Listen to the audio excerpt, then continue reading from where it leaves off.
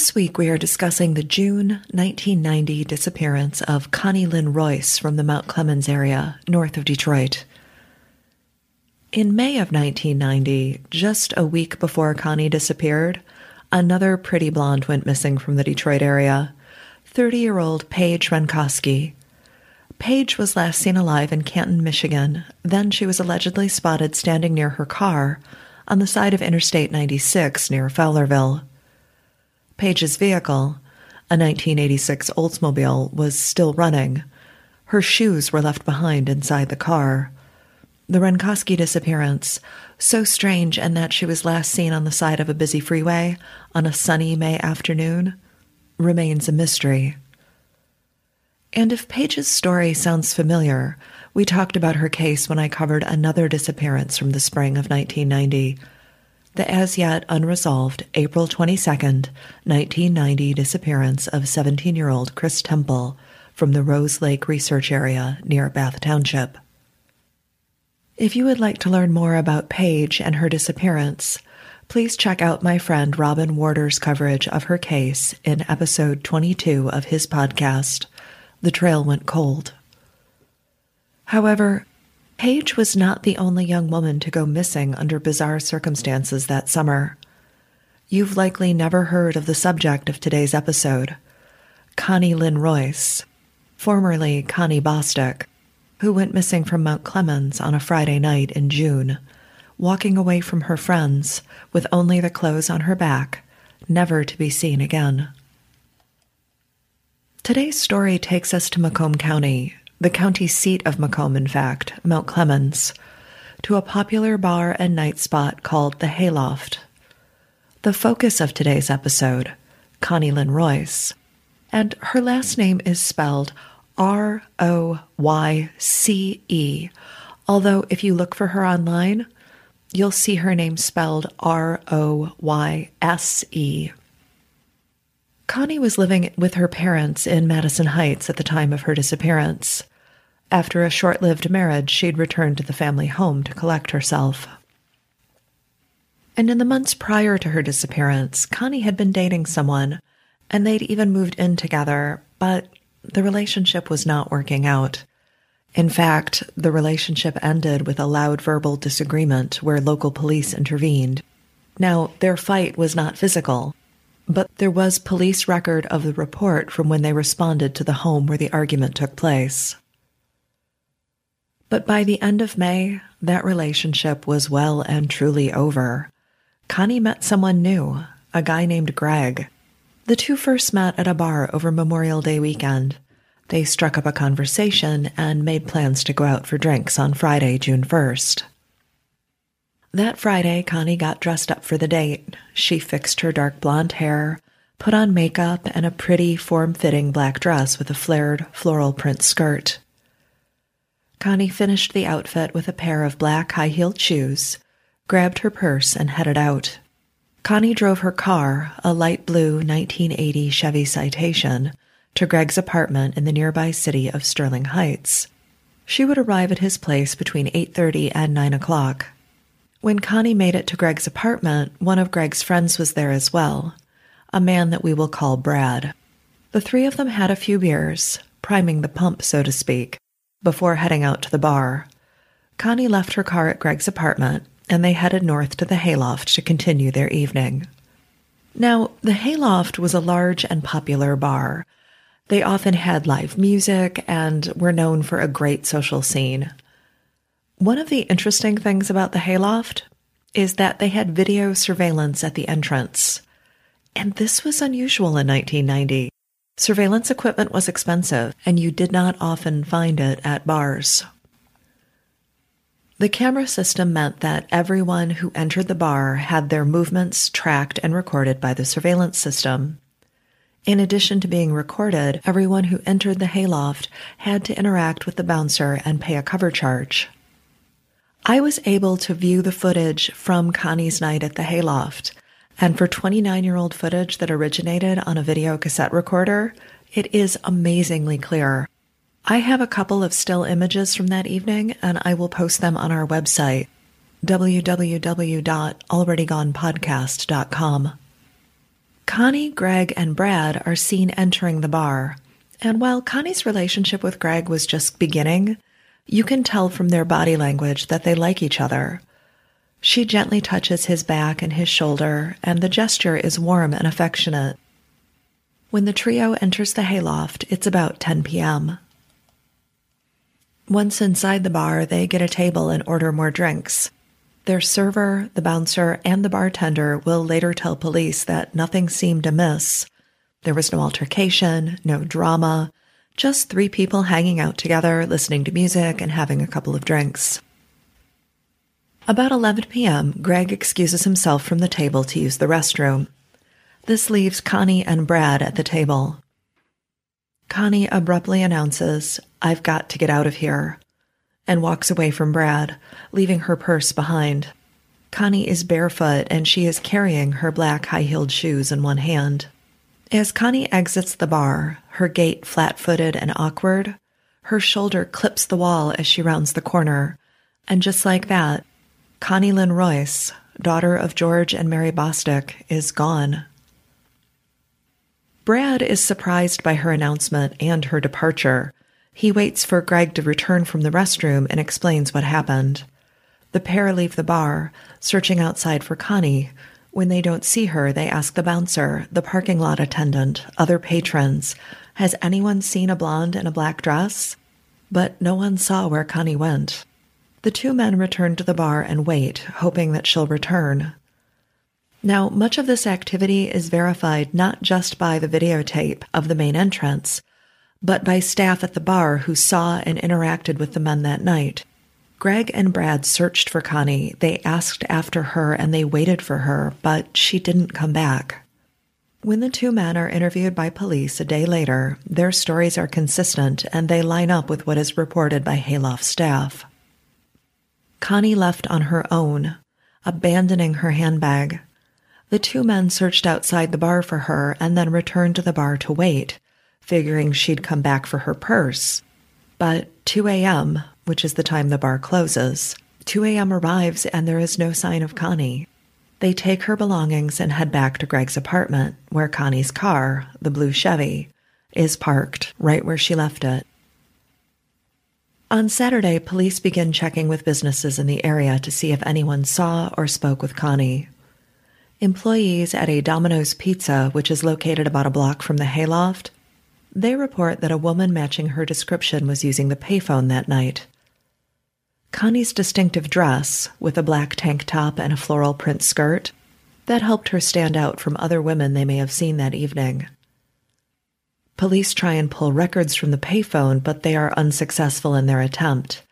If Connie made a collect call from that phone, which seems likely as she left the bar without her handbag, the call can't be tracked.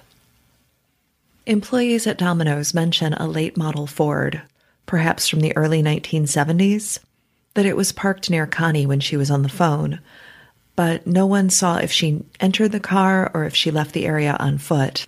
Remember, it's Friday night at the local pizza joint. That's a very busy shift. 1990 was really the start of the computer era. Personal computers were rare, but someone had access to a computer and made up a missing persons poster for Connie.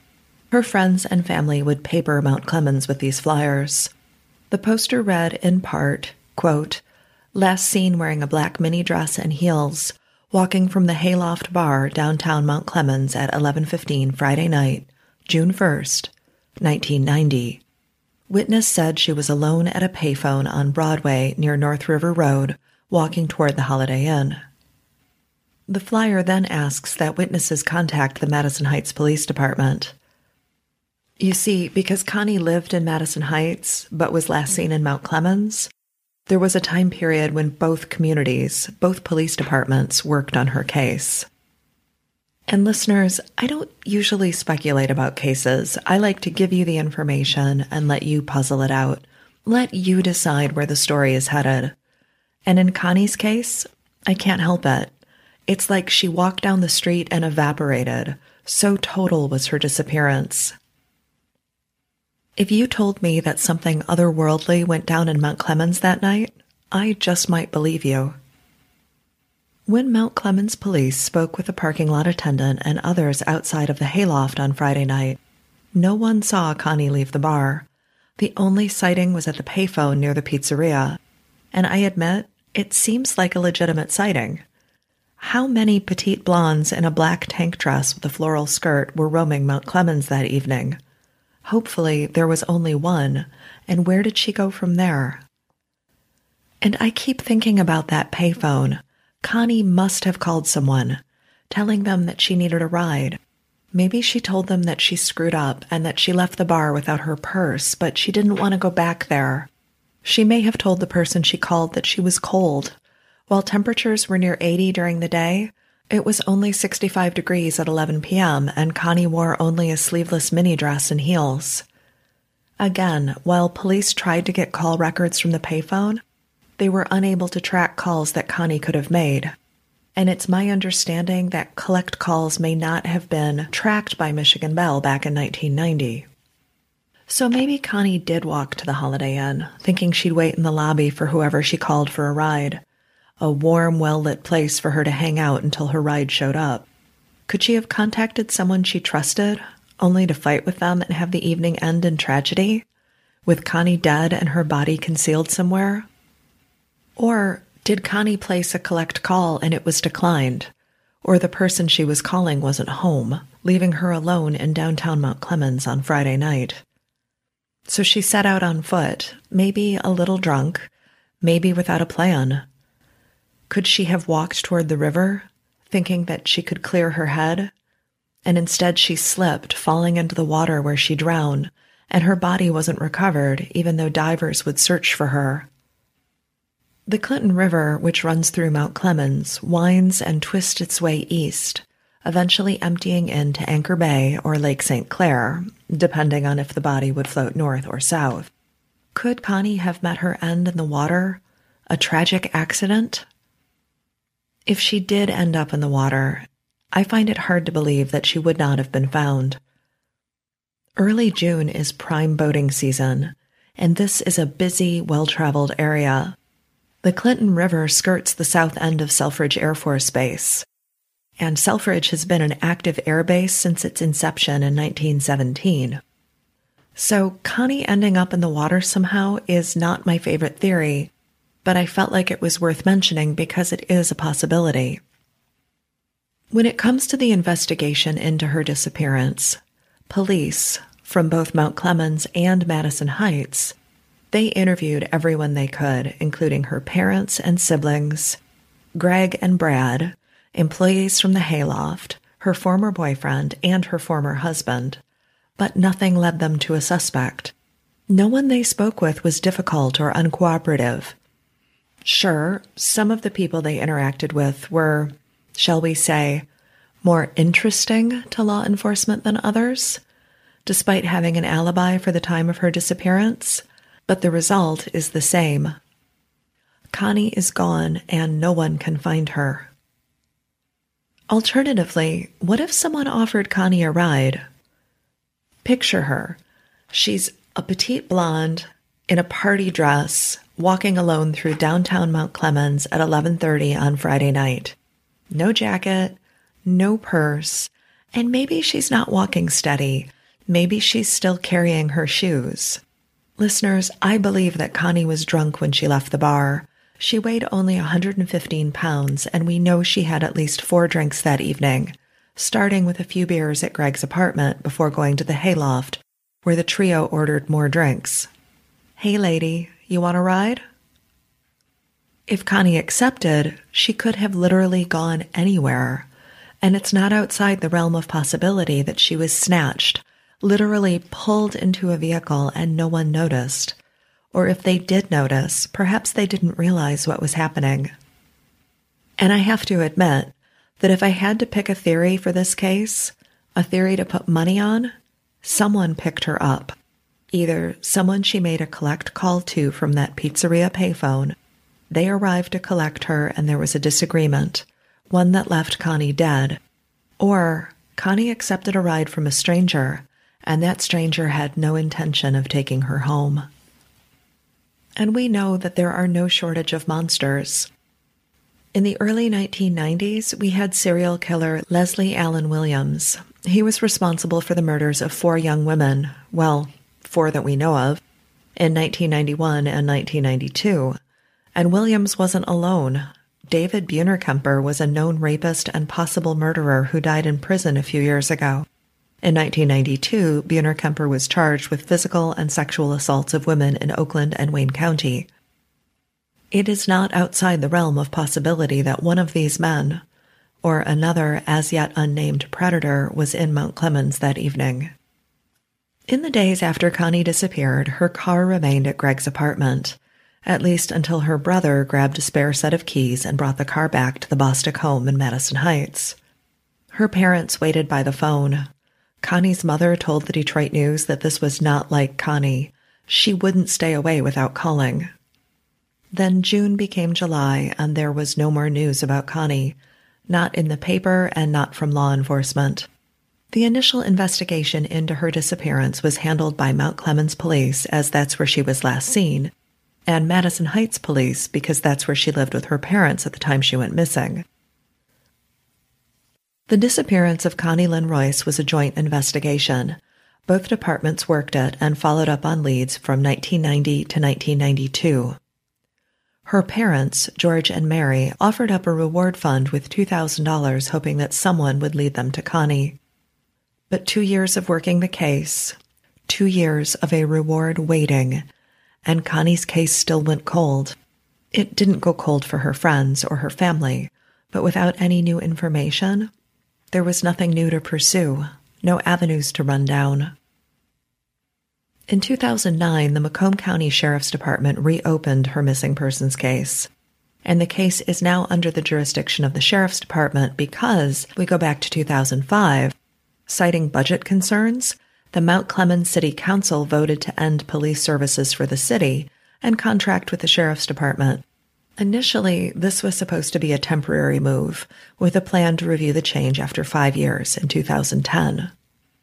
Apparently, allowing the Sheriff's Department to patrol Mount Clemens was a good arrangement for the city and the county, because today, in 2019, almost 15 years later, the Macomb County Sheriff's Office is still patrolling the city of Mount Clemens, and they have jurisdiction over the 1990 disappearance of Connie Lynn Royce. When I reached out to the Madison Heights Police about Connie's case, they still have her initial missing persons report, but the bulk of her file is now with the Macomb County Sheriff, where it is an open investigation. Starting in 2009, the Macomb County Sheriff's Office re-interviewed Connie's friends and family. They went back to the people who saw her that night at the hayloft.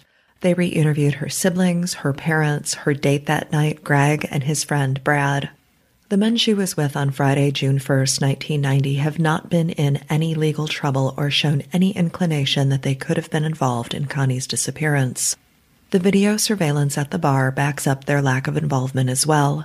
Both Greg and Brad went looking for her outside after she left, then returned to the hayloft awaiting her return. And remember, Greg wasn't Connie's boyfriend.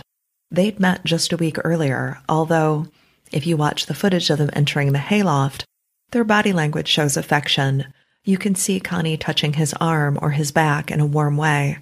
I think that Connie was attracted to Greg, which makes the bizarre way she left the bar that evening even more troubling.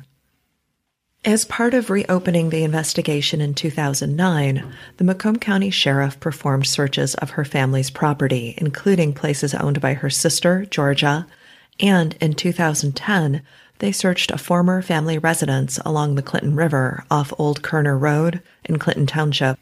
They even did some digging in the area, but no evidence of Connie was discovered. Another frustrating aspect about her case is that Connie had so little with her when she vanished. Just herself, her clothing, and her shoes. No heavy or valuable jewelry, no handbag with ID or credit cards. This left little for searchers to look for. Few things left behind in the wake of her disappearance. There were no credit cards to be used at revealing locations, no valuable rings or a necklace to pawn. Connie left with literally just the clothes on her back, and this made her disappearance all the more mysterious. So, who was Connie Lynn Royce? Connie, whose maiden name was Bostick, was a 1984 graduate of Lamphere High School in Madison Heights, Michigan. She was the youngest daughter of 4 children. She had 2 older siblings, Georgia and Fred, who were more than a decade older than her. She also had a younger brother, Chuck, who was 3 years her junior. Connie grew up in a modest ranch home on the northeast side of Madison Heights, and by age 24, she'd been married and divorced. After the divorce, Connie moved back home with her parents, who, at the time of her disappearance, were older, in their 60s, and Connie's sister, Georgia, was already in her early 40s. Following her divorce, Connie had a relationship with someone new, and this relationship lasted from the fall of 1989 through May of 1990, perhaps for 6 or 8 months. And at the tail end of this relationship, police were called to the home to intervene in a domestic dispute. There was no physical violence, but there was a lot of yelling. And the pair split up after this blow-up argument which involved the police.